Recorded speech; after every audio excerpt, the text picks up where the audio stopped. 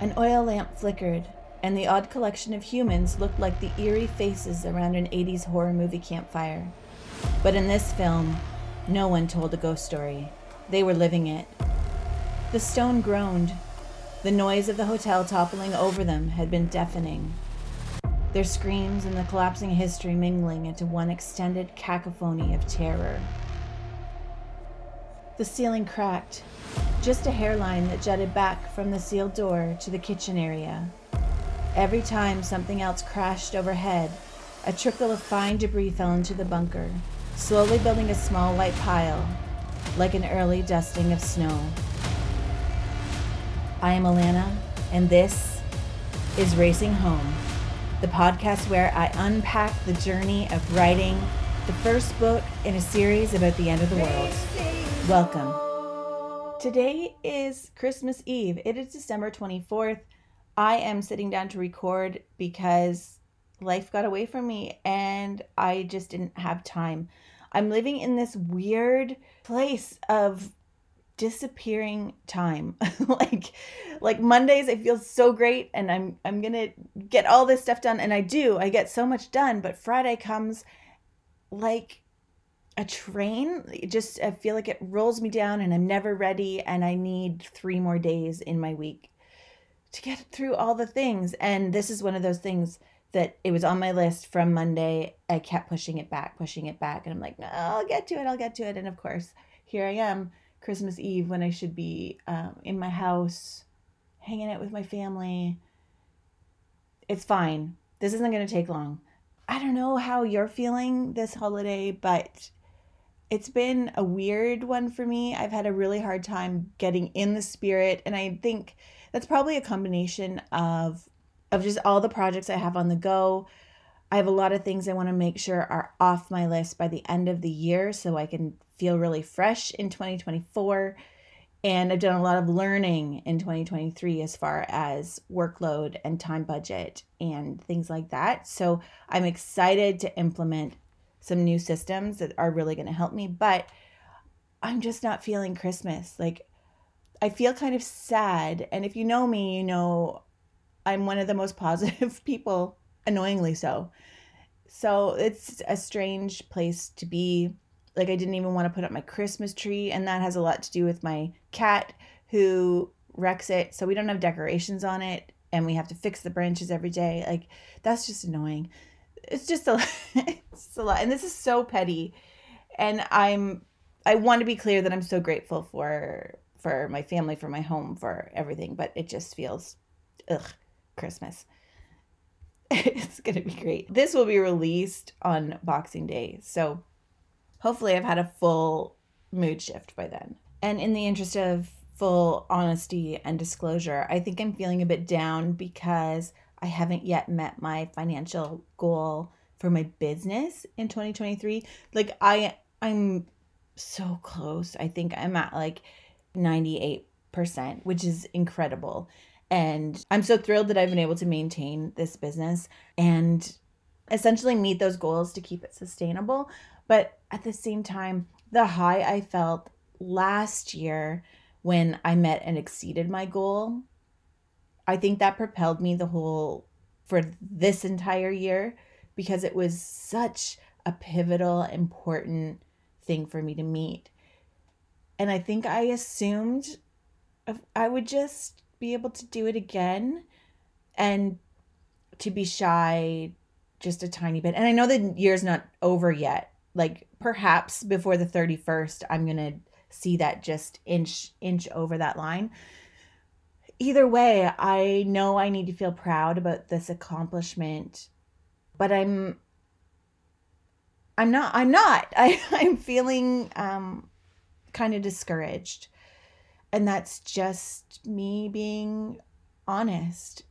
And I also wonder if I dropped the ball a little bit and got a little complacent and comfortable, and that maybe next year I need to set my financial business goals higher to increase that pressure.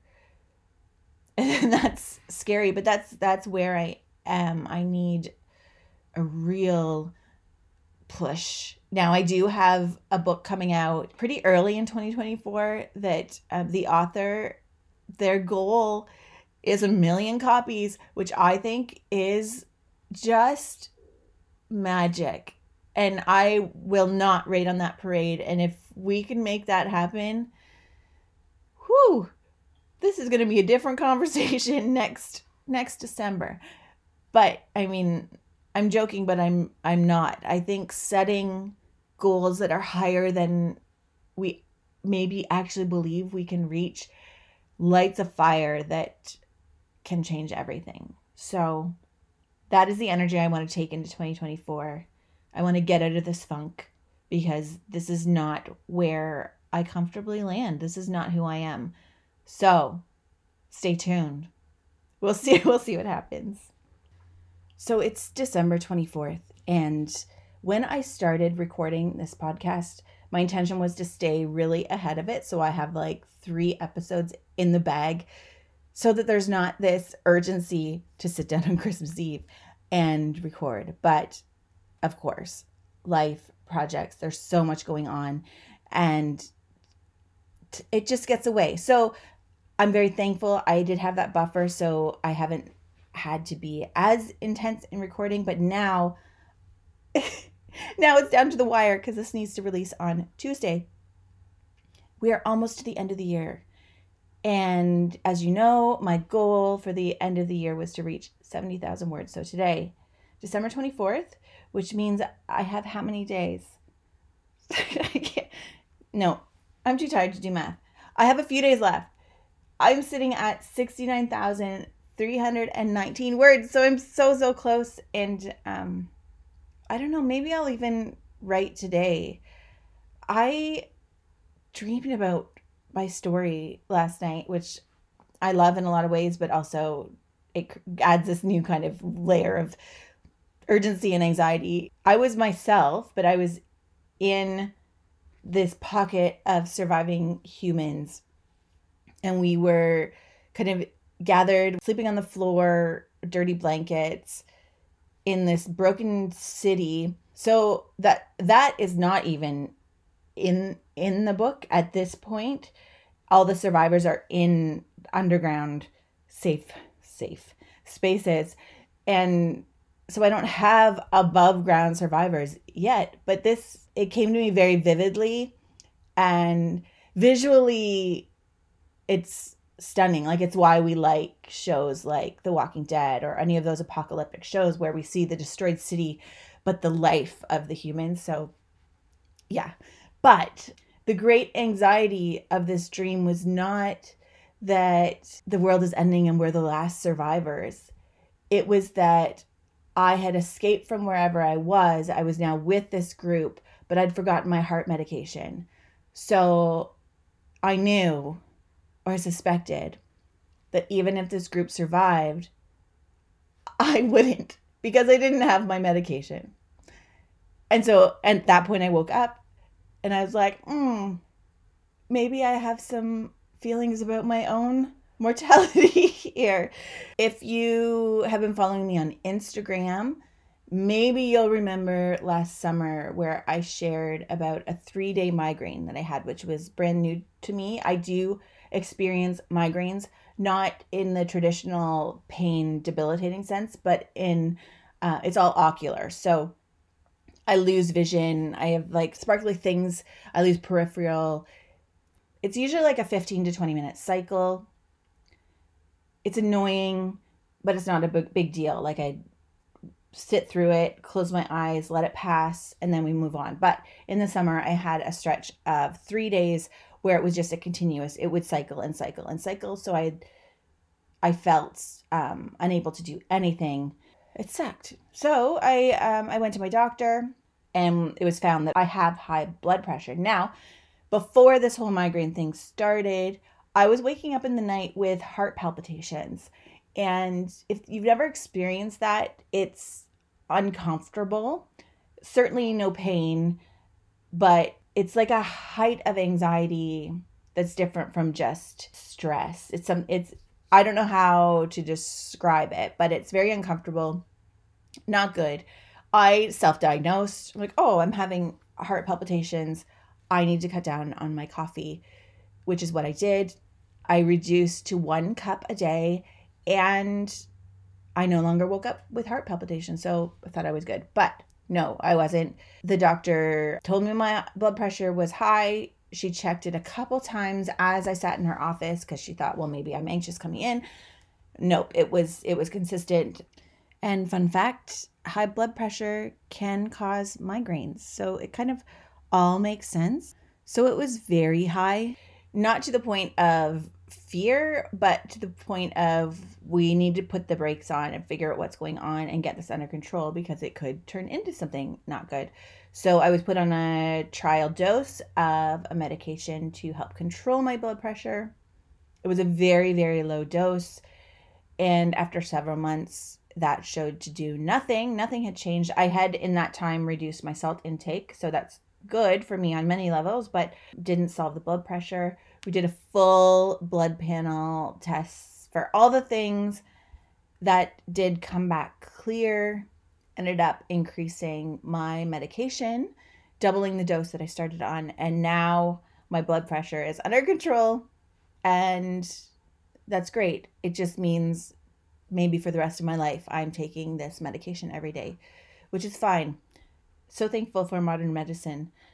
Yeah, but I think this dream is maybe tapping into a little residual anxiety I have around my health, and that it's important that I keep taking care of it. So maybe in some ways it's affirming me, and also a reminder that don't leave home without your medication because you never know when the world's going to end, and if you don't have it in your pocket, you might be screwed. There's always that tropey moment in an apocalyptic film where they're scrounging the pharmacy because someone needs their insulin or their birth control or their heart medicine. So that'll be me at the end of the world, I guess. So we have that that to look forward to. Yeah, so that's kind of a bummer. But anyways, there was one other thing that I wanted to share. I really don't have anything of real substance, but my sister was listening to an episode, and I sign off at the end of every one with the phrase "chin up, bright eyes." She asked if this was a line from the book, if it was from one of the characters, and if so, that Kristen Bell needed to play that character in the movie. So my response was yes, it is a line from the book. It is actually the way one of my main characters signs off all his newsletters. So if Kristen Bell can play a middle-aged Indian man, then yes, she can be the one who says "chin up, bright eyes." But I just loved that disconnect. I thought it was really funny. It gave me a little fun book boost that I enjoyed. And now maybe I'm going to think of Kristen Bell every time I look at Rajiv Montgomery Noah on my screen.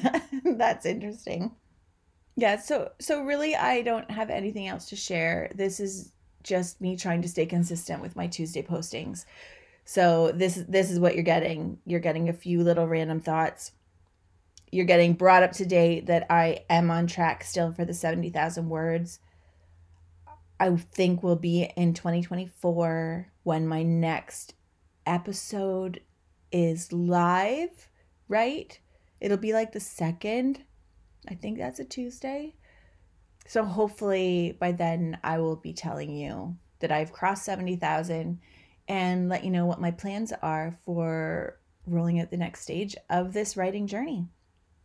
So I'll just wrap things up by carrying on that excerpt from the beginning that had us in a basement bunker beneath an old hotel in Thunder Bay, Ontario. I'm going to talk about that hotel. I got to tour the basement, and that was a really fun, exciting experience for me. So next year, I'll be sharing about research trips and just the richness that can be gleaned by being in the place that you're writing about. Okay, so let's dive into the rest of this scene, or at least the part that I've written. I wrote this part. I wrote this scene yesterday, so it's brand new. Maxine couldn't stop trembling. She and Rochelle clung to one another, a little warmth in the midst of the biting cold of fear. She tried to picture Bonnie's face, and though she knew it better than she knew her own, she couldn't conjure it from her memory. There were only feelings. Bonnie's presence had helped the world make sense. Safety, comfort, home. With a shaking hand, she dug into her pocket and pulled out her phone, its light cutting through the darkness with a smoothness the lamp couldn't produce. Her lock screen held a picture of her and Bonnie, taken a year before on the day they had decided to ride the Staten Island ferry just for fun, and stayed on it for 5 round trips, just because they could. They were on the upper deck, Bonnie's mouth wide open in a laugh, her head tipped back slightly but turned towards Maxine, who stared right at the camera, the wind pushing her hair across Bonnie's lips. It was her favorite picture of them together. Safety, comfort, home. She touched a finger to Bonnie's face. Her battery said 23%. There was no signal. "Who's that?" Rochelle asked. "My home," Maxine choked. Rochelle squeezed her and tried to place a light kiss on Maxine's cheek. Instead, her lips hit the soft spot just below her ear, and it sent a confusing whisper of pleasure through Maxine's pain. The phone faded to black, and Maxine immediately forgot what Bonnie's face looked like again. She pressed the button to light it up. 22% battery. She lay her head on Rochelle's shoulder and wept. Chin up, Bright Eyes. We're going to talk again in 2024.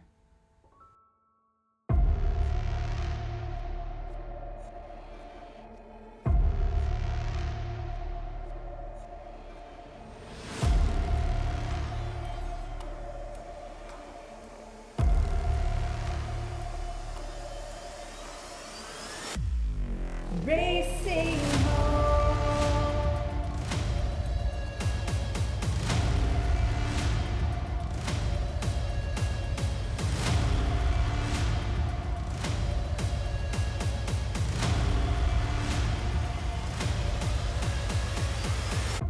If you would like to support my writing journey with a small financial donation, you may do so by visiting bio.site/Alana Rusnak. That link is available in the show notes. You can make a donation of any size of your choosing, and it will go towards funding the production of this book. Writing takes a lot of time, a lot of energy. It requires a lot of coffee and chocolate. So if you want to help out, that's one way you can do it. Donations over $50 will be automatically signed up to receive a signed copy of When the Trees All Burned at least 1 week before official launch.